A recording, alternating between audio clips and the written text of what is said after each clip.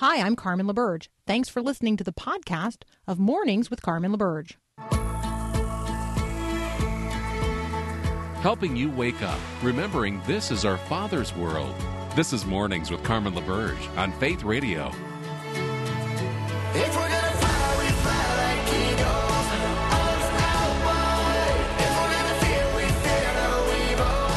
We will rise. By your power, we will go. By your spirit, we are bold.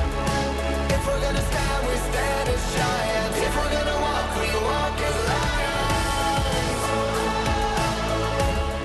Good morning. It is the 10th of May, 2022. Good morning, good morning, good morning. If you were not here during the first hour, I am welcoming pictures this morning on the text line of your fur babies who might be listening with you right now. So a quick good morning shout out to Gracie and to Paisley, whose people have texted their pictures in.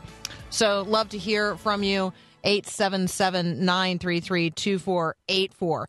Every conversation is a theological conversation. Every single one. Every conversation that you're going to have today is a theological conversation. And if you doubt me, then I want you to be listening more closely to the words that people use to describe things and the words that people lay claim to in the midst of the conversations of the day. So there was a word used yesterday that caught my attention in relationship to describing how protesters, those protesting the potential overturning of Roe v. Wade by action of the Supreme Court, how they are behaving. Because the Speaker of the House, Nancy Pelosi, used a term to describe those abortion advocates, and she used a term that is expressly theological. She used the term righteous. She claimed that what these people are doing is an expression of righteous anger. Here's the quote. While we have seen and heard extraordinary anguish in our communities, we have been moved by how so many have channeled their righteous anger into meaningful action, planning to march and mobilize to make their voices heard. You can read it on her website if you want to. Righteous anger. So I thought, you know what? Let's pause and let's talk about the term righteous. Let's talk about righteousness. Let's talk about what it means and who is really in a position to claim it. So to be righteous is not just to be right, but to be right morally, to be right about things that have moral weight. So righteous anger, then, is understood as an expression of righteous moral judgment, literally to be right in terms of that which is moral, based on some principle that's just derived from eternal truth. It's not a righteousness in your own eyes. It is righteous, right before God, in right standing. Think about that. And then think about the way this term is being applied. Nancy Pelosi describes herself as a, quote, good Catholic, and she used the term righteous to describe the people who disrupted Mass at St. Patrick's in New York City on Mother's Day. What is righteousness? Who is righteous? And what does it mean to describe a person as expressing righteous anger and expressing it in a way that is righteous? I want you to do a word study in the Bible of the term righteous or righteousness. You're going to find it in Genesis 6:9, where Noah is described as a righteous man, blameless in his generation, a man who walked with God.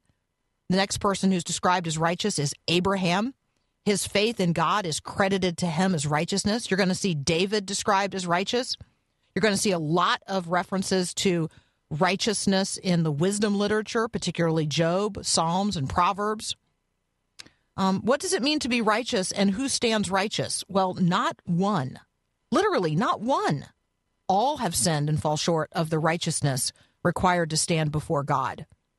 And so, put as simply as possible, Jesus alone is righteous. Jesus is righteous. Jesus stands righteous before God. And then his righteousness is imputed to those who believe and receive God's grace offered in him. 2 Corinthians 5:21 is the key verse here. For our sake, God made him, Christ, to be sin, who knew no sin, so that in him, in Christ, we might become the righteousness of God. Righteousness is a theological term. To be righteous is a theological claim. Spend some time today thinking about righteousness and righteous anger and its right place and right expression in the conversation about abortion in America today. Dr. Brett Nix joins us next from the Christian Medical and Dental Association. We're going to talk about a range of healthcare headlines. You're listening to Mornings with Carmen.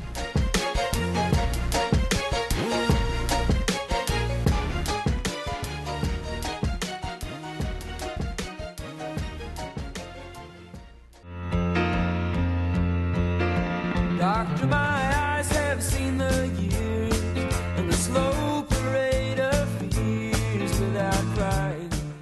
All right, this morning, back again this morning, Dr. Brett Nix from the Christian Medical and Dental Association. Brett, welcome back. Good morning. Hey, good morning, Carmen. How are you this morning? I am well. It is well with my soul. People are texting in pictures of their fur babies. It's making me quite happy. Oh, that is awesome. I tell you, I'm a big fur baby fan, as you know. Yeah. How are the pets? Oh, they're great. Willow just turned 2. That's our lab, and Moki, which is our rescue cat, is 3, and they have not figured out who is the alpha female, but they both at times believe that they are it. I love it. All right, let's talk about the Omicron variant because we're facing reinfections. So talk with us about the Omicron variant of COVID-19 and what it means for us. Yeah, it's fascinating, right? COVID-19, and here we are in 2022, only a couple of years down the road, but we've all seen trauma. We've all had challenges. And if you watch the news at all, you hear about the variants. We look at South Africa right now. They have a variant BA4 and BA5 that is increasing in numbers, but similar to what we've seen before, the overall impact of it is not as devastating. However, it does have an increase of low-level illnesses like we see with the flu and otherwise. But here in the U.S., we continue down our BA2 variant, and we've gone from our BA2 to now a BA2.12.1, and the numbers continue to increase. And what we see across the U.S. is that, yes, we're having increasing numbers of people that are seeing it now. In the emergency department where I work, I've seen a slight uptick in the amount of COVID that's coming in. But again, this is very, very small, and it's not burgeoning our hospital or healthcare systems. So that's a very positive thing. But what people really want to know is, what does this mean to me? And the thing that's fascinating is if we look back to December, January, when the Omicron variant came out originally, about 70%, 60 to 70% of the U.S. population contracted it at some point, whether realized or not. And that's what the experts are saying at this point. The nice thing is it provides a substantial amount of protection. However, we know our immunity is incredibly well created.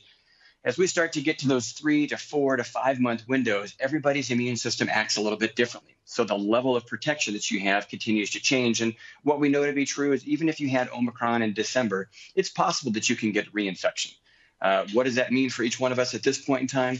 If you are somebody who is at risk, obviously the typical things that go around for you, great hand washing precautions. Make sure that if you're out and about that you don't touch your face. So obviously the most common way of spreading it is touching a surface, touching your face, and inoculating yourself. And again, those in general continue to say, well, we don't know the potential value of boosters now 4 to 6 months out, and how good are the old boosters as it relates to these variants going forward. At that point, we really don't know. For the ones that should probably be considering this, it's those that are extreme of age and those that have those underlying health conditions that put you at risk to have severe disease. Wow. Okay. When we think about access to help, right, and when you're talking about people of extreme age, I guess one of the things that comes to mind here is, who's going to come help people in their homes. Some of us are in a position to go and do that for our elderly parents, but that's not true of everyone. And you alerted me to this concern about a home health shortage. Talk with us about that. Boy, you're talking about something that is going to be really critical for most of us. So whether we have aging parents, whether we're aging ourselves, what we've recognized is we have an increasing number of seniors. I think the statistics right now say that by 2050, there's going to be an increase of 30% of those over the age of 60. So over the next 20 to 30 years, we continue to have the boomers shifting through, the next population moving into this space. and also those with disabilities, they would prefer to stay home rather than live in perhaps a long-term care facility unless the level of care needs are increased to that level. The problem with that, though, is concurrent at the same time, we don't have the labor pool necessary for those that can actually provide home health services and personal care aids. And we also know, because simple stuff like we've seen with COVID and everything else, our supply and demand, when there's not a supply and the demand goes up, the costs go with it. And so we have a tremendous number of people that are seniors and those with disabilities that want to stay home, but the home health aides are just not available. And it's actually predicted to be one of the fastest growing professions nationwide in the coming decade. The challenge with that, however, is for those right now who want to stay in this home environment. And why would you want to stay home? Because it's something that you know. It's a sense of peace. It's a place that brings so many memories and so many things that are positively held versus going to perhaps a small apartment or studio in a long-term care facility. Yes, there's a community sense there, but those in these home health environments, in the absence of the aides that we have to be able to assist them, it's very, very challenging. And many situations, especially for those that are dedicated to Medicare and or Medicaid, even without a supplement, they may not be able to afford to actually have good quality home health care. So we've got a bit of a challenge that we're facing, and we're hoping that those that are training to become home health aides and step into this growing profession can do so before we outstretch the numbers that we have right now. Huge opportunity there for the church. So I'll just say that as a reflection on that conversation.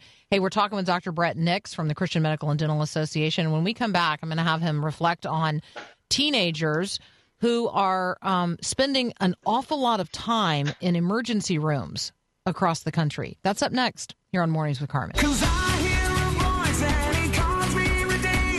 When others say I'll never be enough. Continuing our conversation with Dr. Brett Nix from the Christian Medical and Dental Association. You can find them at cmda.org. All right, Nick, first of all, remind us what the emergency room is really for, and then talk with us about what's happening across the country because there's a lack of inpatient psychiatric services. Apparently, lots of teenagers are spending lots of time in the ER. You know, Carmen, I love my job. I have the best job in the world. I get to take care of the acute and the emergent conditions across the entire spectrum of healthcare. And I get to see every patient regardless of their ability to pay, their background, their economic status, anything. It doesn't matter. You come and see me, and yeah, you're not excited to see me, although I may be excited to see you. And so that's the beauty of my specialty, which is to identify those that are critically ill, those that are sick, that require hospital-level care and specialty-level care beyond the stabilization that I provide, but then those also that I can provide some hope and send them home with a care plan that's in place. But as you ascribed, oh my goodness gracious, look what happened over the last decade. We have a national epidemic that I think, to be quite honest, I call the forgotten population, and that is those with mental health issues. And this is not just based on adults. We've known this to be true. And really from an adult population, if you think back to the economic decline of 2008, the number of people who lost their jobs, lost their insurance, the stress, the anxiety that goes with that lead many people into substance abuse issues, or the stressors that trigger maybe underlying mental health challenges, or they lost their insurance and couldn't afford their medications any longer. The adult population has exploded as far as those that come into the emergency department seeking mental health care. But as you ascribed, we're talking about kids. Mental health disorders among adolescents, the literature suggests that really we have seen this explosion from 2007. And I find it fascinating. I want you to think back. Yes, we had the economic decline in 2007, but around 2008, 2010, what did we have? We had the explosion of social media. And in that process, we created now a society that's become digitally dependent. And what we know to be true about social media is everything that people see presents somebody on their highlight reel, when in reality, that's not who people are. And we've created fear, we've created anxiety, which has led to issues of depression. And one of the challenges concurrently with that is I think we've led into something that we all would agree, parenting is really, really, really difficult. But digital parenting does not allow for good behavioral management of your kids. And so when I look at the emergency department on a daily basis, in the adult side, I may have up to 30 or 40% of my beds occupied by adult patients with psychiatric or behavioral substance abuse problems that I can't send anywhere. And in our pediatric emergency departments, the same exact thing. We actually have had to convert in our space one of our adult areas where we will board our psychiatric patients to accommodate additional kids because we have a growing rate. And in the pediatric space, A lot of these, again, are behavioral, less psychiatric, but we're still seeing elevated suicide rates. They continue to climb over the last couple of years. And as you pointed out, normally we had probably a good decade ago, a number of residential treatment facilities for people under the age of 18. It continued to decline because there wasn't a large growing need prior to 2010. It had stabilized. Then comes social media and the growth of our digital age. And now we've had this continuous incline. And now we see kids in the emergency department, adults in the emergency department, not in the measure of hours after evaluation and the need for placement, but on the measure of days, sometimes weeks. We've even had patients that are adult patients because they are geriatric, they have dementia, and they're aggressive. Sometimes we struggle with placing them not just in days or weeks, but in months to get them out of the emergency department. Here's a space created for stabilization of an emergent condition, never for inpatient boarding of patients. And so what we have now is patients who are coming in seeking help in a space that can provide stabilization, but cannot provide them the resources that they need on a daily basis. And yet we continue to ignore this on a national level. It's amazing. The numbers are really staggering. I mean, the adult population crisis is one thing. The article that I'm looking at here in the New York Times focuses on juveniles. It's talking about, they surveyed 88 pediatric hospitals around the country and found that 87 of them regularly board children and adolescents overnight in the ER for an average of 48 hours. At least 1,000 young people, but as many as 5,000 young people are boarding every night in the nation's 4,000 emergency departments. So we're talking about spaces that are not designed for juvenile psychiatric care. And the article talks about, how those spaces are, sort of, I guess, made clinically appropriate for that kind of use. I mean, everything is taken out except the bed, essentially. But they have access to nothing and they have no interaction. And it's like solitary confinement. That's what it looks like. And I'm thinking to myself, that can't be a positive mental health approach. But then again, they're receiving it in the emergency room, and the emergency room's not designed to be a therapeutic psychiatric environment. That's exactly right. It's challenging. These beds that you're talking about, they are bolted to the floor so someone can't pick them up and throw them. And you're right. You're in what appears to be an isolation room, and most rooms are that, or it's an emergency department room that was designed and you have a garage door that pulls down and blocks all the medical gases and anything that puts somebody at risk for what we call a ligature risk, or the ability to hurt themselves, harm themselves, or hang themselves. And the challenge that we see is, it's one thing in the study that you could describe the 88 pediatric hospitals. But we have pediatric patients that are boarding in all of the community hospitals around the country. That's not uncommon. It doesn't have to be at a children's center to see this. And the challenge, again, gets back to the greater question, Carmen. It's one thing to address the issue at hand. It's another to ask the question, why are we heading this way as a society? What are the underlying things that we are or are not doing correctly? Where's hope coming from for these kids? What are they looking toward? What is it that they're seeking in this process? And I think that in that underlying question, that's how we make the change. In the interim time, we have to ask the question, how can we do better? The typical answer is, well, if we don't have an answer, send them to the emergency department. They'll figure it out. Well, you know what? That only works so far. But unfortunately, it outstrips the resources for people who have urgent needs from trauma, from stroke, from heart attacks. When you have almost all of your capacity occupied by psychiatric boarders in an environment that's not established for them, it puts the nurses at risk. It puts the doctors at risk. It puts the patients at risk. And many times what you'll find is a mass exodus of people from emergency spaces saying, hey, this isn't the job I signed up for. This isn't what I'm trained to do. I need to go someplace else. And so we're starting to see a lot of this trickle-down effect that is really concerning. But again, I beg the question, where are we as a society that's driving us to this level of issues with anxiety and depression and fear? And how do we confront that? How do we address this on a much more holistic basis? And I think, for me, obviously, as a man of faith, I know where that stands for me. And I don't know that everybody shares that on a societal perspective. But we each of us have to believe in something, stand for something, and have hope. Because in the absence of hope, depression, anxiety, and fear are overwhelming.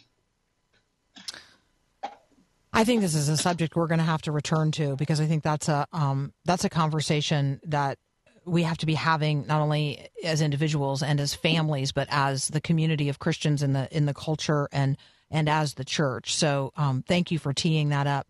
Let's take a minute and talk about the power of a cup of tea at the end of the day. I tell you, I don't know about you, but my day starts out with a cup of coffee. But it's funny because this article's come out, and really over the last year, my afternoon ends up being a tea. And there's some really good studies that have come out. And for those of you who are doing tea, yes, I live in North Carolina, and down here, if it's not sweet, people aren't drinking it. That's not what we're talking about, because that's hypertension, that's diabetes, that's bad dental decay. So we won't go down that pathway. But for what most people didn't realize is tea, and this could be green tea, this could be black tea, include these things called flavonoids. Yes, there's a little bit of caffeine in black tea and green teas as well, but these flavonoids really are antioxidants and anti-inflammatory properties. And what they have found in this process is for those that drink somewhere between 2 to 4 cups of tea a day. Now, keep in mind, most people, a single cup is actually equivalent to 2 cups of tea. So if you're drinking, 10 or 12 ounces of a tea in the afternoon, what they ended up finding is if you do this over a duration of time, especially as you age, your cognitive capacity remains intact, and your cognitive decline as you age is actually decreased substantially. And what you'll find is, the caffeine may give you a little bit of a pickup, but it's not as strong per se as going out and having espresso or things along those lines. But these flavonoids presented in this tea present protection against the common age-related issues that we see. And perhaps there's a benefit here that decreases the likelihood of as you age, setting into issues with dementia. Now, wouldn't that be amazing if that were true? So more to come on this. I think this study is great. One other thing about this, though, there's another chemical in the tea, theanine, as it's known, is also known to not just enhance attention and not cause the jitters of caffeine, but also has a component of reducing anxiety and stress.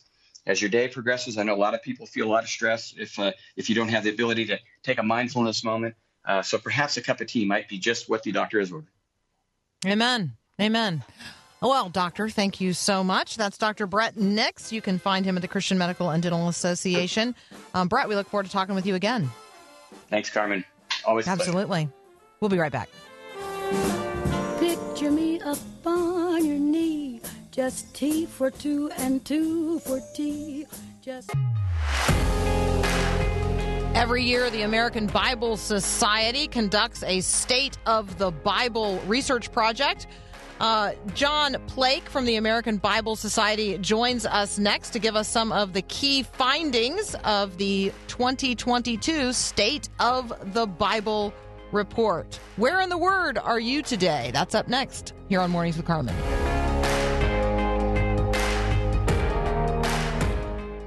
the word was, and the word is, and the word will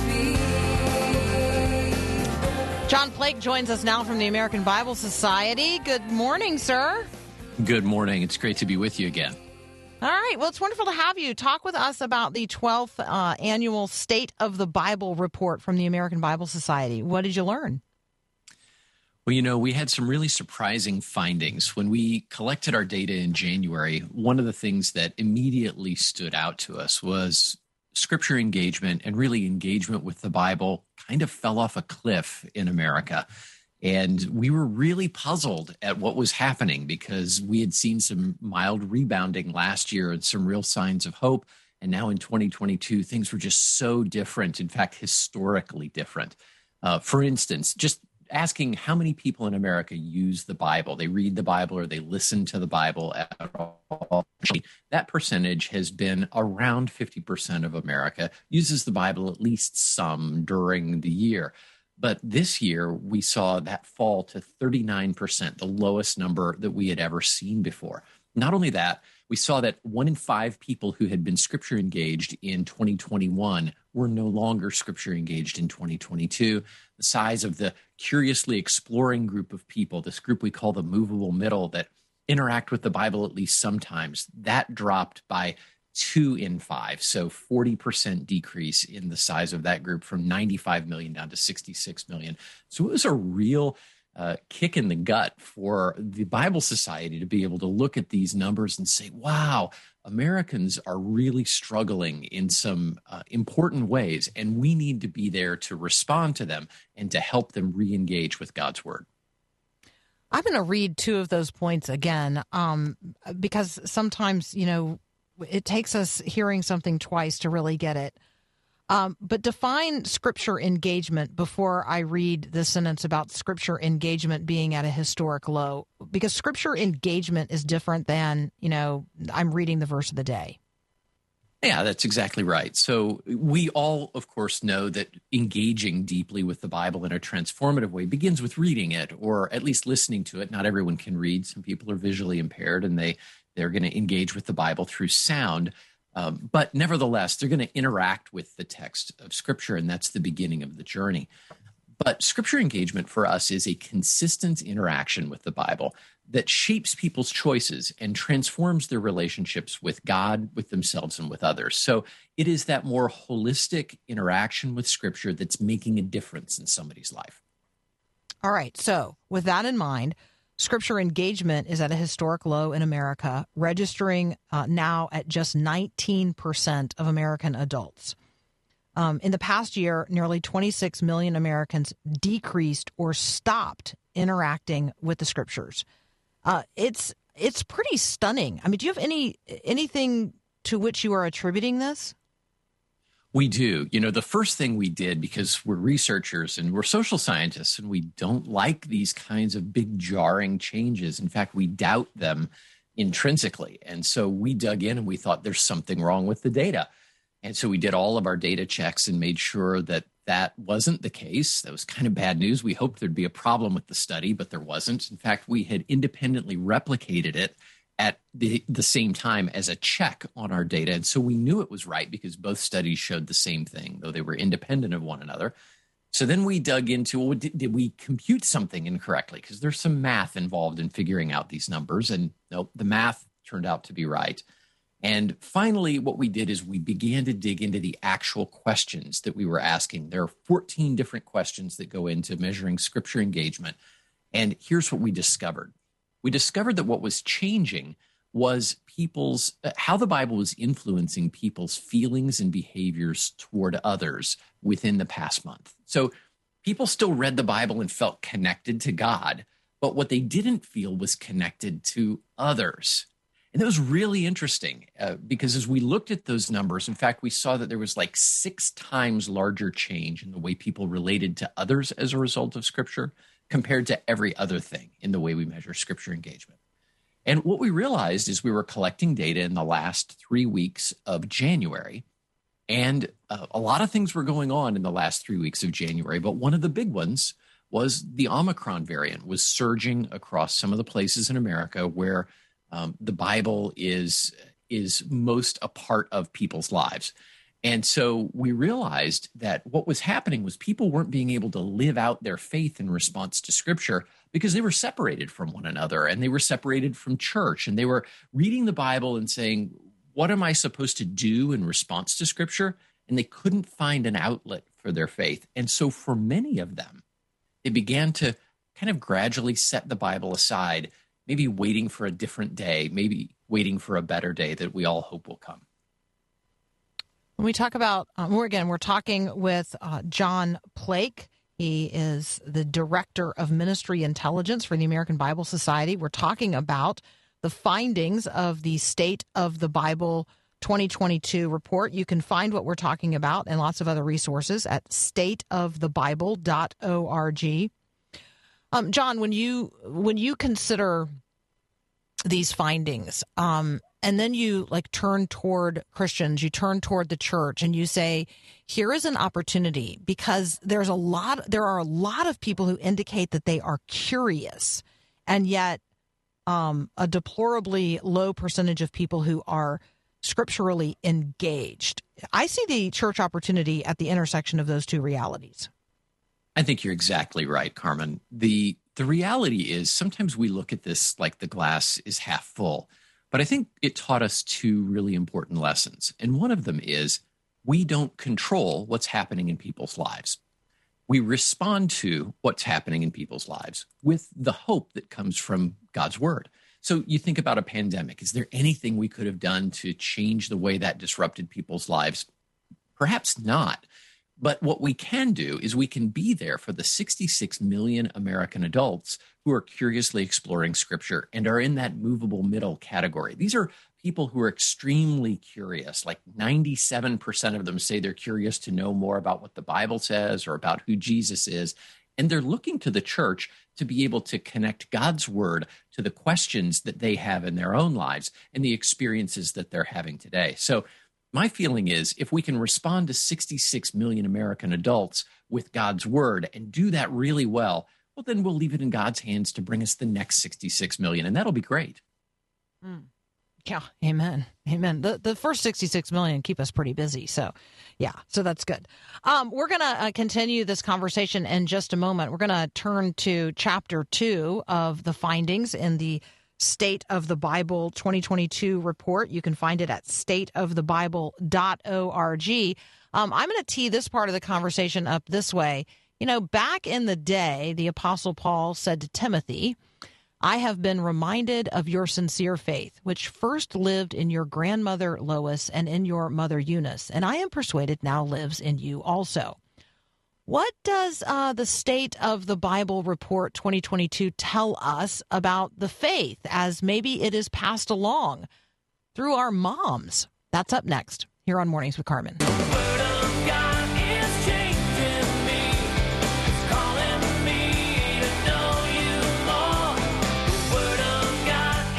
Continuing our conversation with John Plake from the American Bible Society, we're talking about some findings from the State of the Bible 2022 research project and report. You can find it at stateofthebible.org. John, how much did you find out, or how relevant is a mother's faith?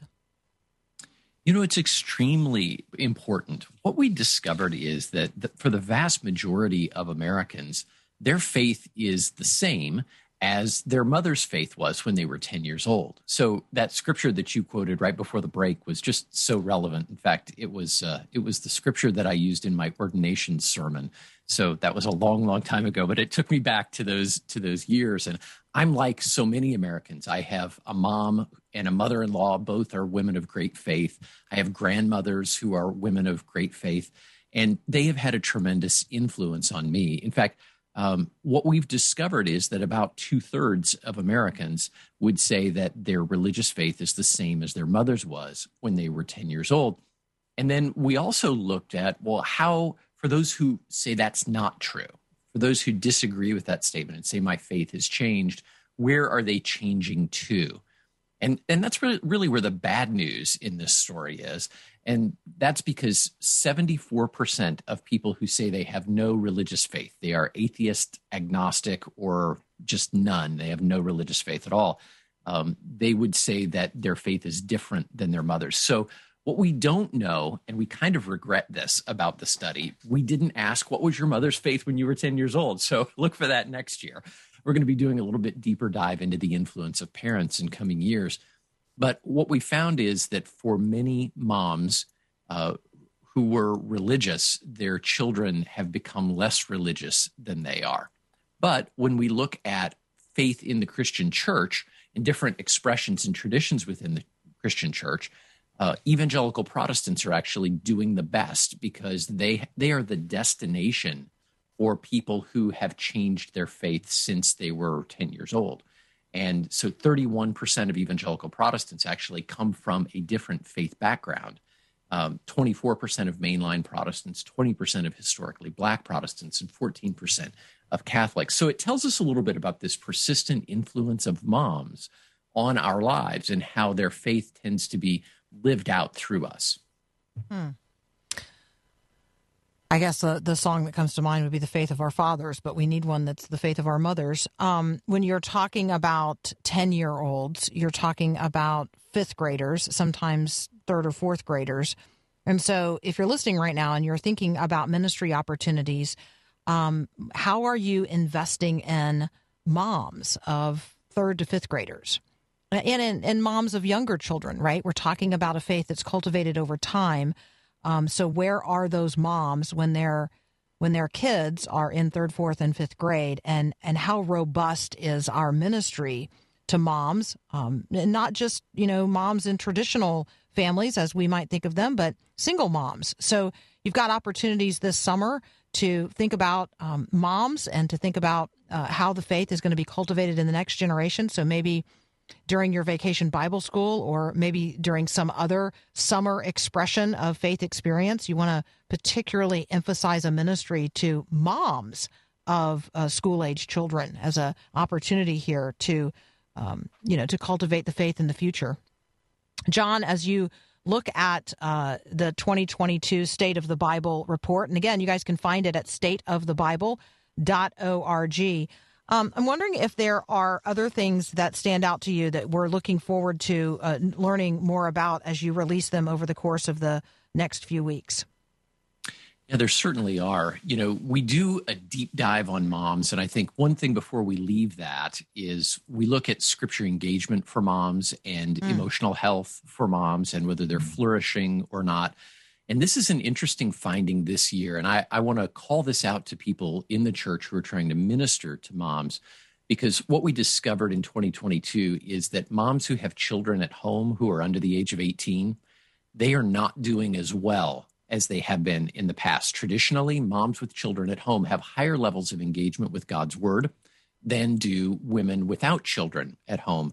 But what we discovered is there's a big gap this year in 2022. Only 15% of moms with children at home have show up as scripture engaged, while 24% of women without children at home are scripture engaged. Now, what that means is moms are under a lot of stress right now, and anything that we can do to be helping them is really going to pay off in the long run. In fact, our profile of moms shows that moms are in the highest stress category of any group of people in America at this very moment.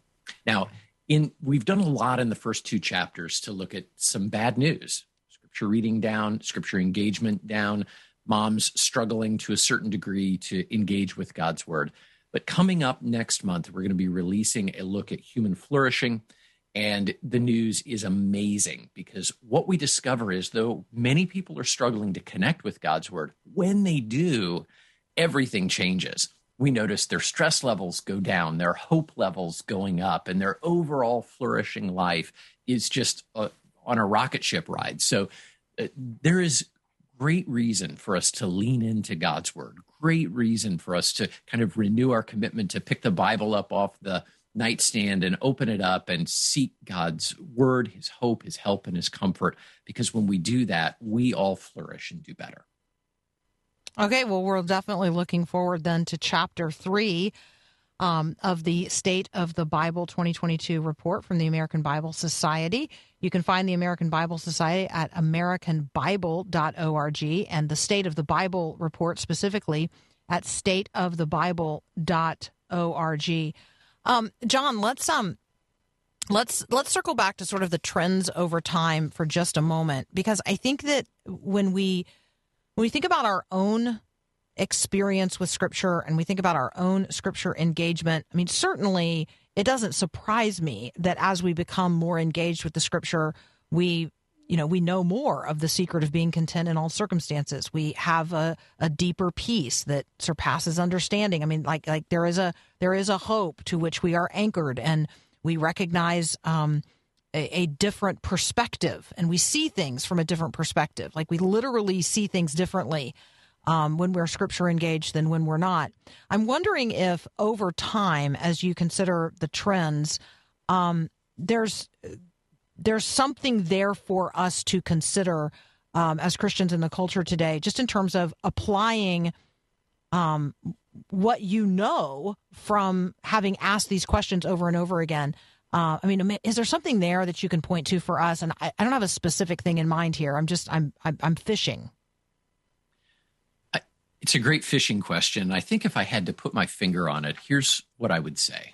America, in many ways, is becoming increasingly divided, or you might use the word tribal. And our political affiliations, our preferences, all of these kinds of things are tending to send everybody to their own corner rather than drawing them together and uniting them. And I think one of the things that we are missing is that unified narrative that comes from Scripture that says we are all of us, every American created by God in his image. We are created in Christ Jesus to do good works, which God has prepared in advance for us to do.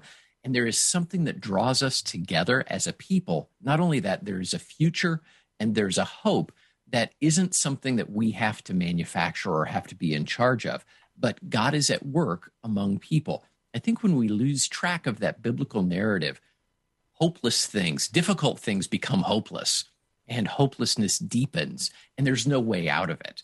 So I think of the psalm that says, "Lift up your heads, O ye gates, and the King of glory will come in." There's this sense that we need to call to America to lift up our eyes and look beyond our current circumstances, to find ourselves in history, which is his story, and become part of that narrative that God has already laid out for us. My hope is that as people turn to Scripture, they discover that there's something better for them tomorrow than they're experiencing today. I'm so glad I went fishing. Finding something better is right before us, and we do find it in the context of who God is and his perspective on the things of the world, and we gain access to all of that through a study of Scripture and our engagement with it. So, John, wow, thank you so much. So appreciate you being here. I hope you'll come back. I'd love to hear more about what you learned about human flourishing as people do engage with the Scriptures. So can we count on more conversations about the American Bible Society State of the Bible report? I would be delighted to come back, Carmen. Thanks for the invitation. Absolutely. You can find the resources we discussed today at stateofthebible.org, and obviously more about the Bible at americanbible.org. That's the American Bible Society. You're listening to Mornings with Carmen. We'll be right back. If only I could have a puppy, I'd call myself so very. All right, good morning to Jake the therapy dog in West Simsbury, Connecticut. Jake looks all outfitted for a day of ministry. Totally excited about that. Caroline texted in, how did the bat issue get resolved? Yes, for those of you who may have missed the conclusion of the bat conversation, the bat was captured successfully, extricated from the house using kitchen tongs and a plastic bag. I don't highly recommend that for others, but it worked for me. The bat was then released into the wild and seemed utterly grateful to be back outside, and I was certainly utterly grateful to God that the bat was no longer in the house. So there you go. Twix is a rescue from Texas. Good morning. Thanks for listening to this podcast of Mornings with Carmen LaBerge from Faith Radio. If you haven't, you can subscribe to automatically receive the podcast through iTunes or the Google Play Music app. That way, you never miss an episode. It's also available anytime at myfaithradio.com.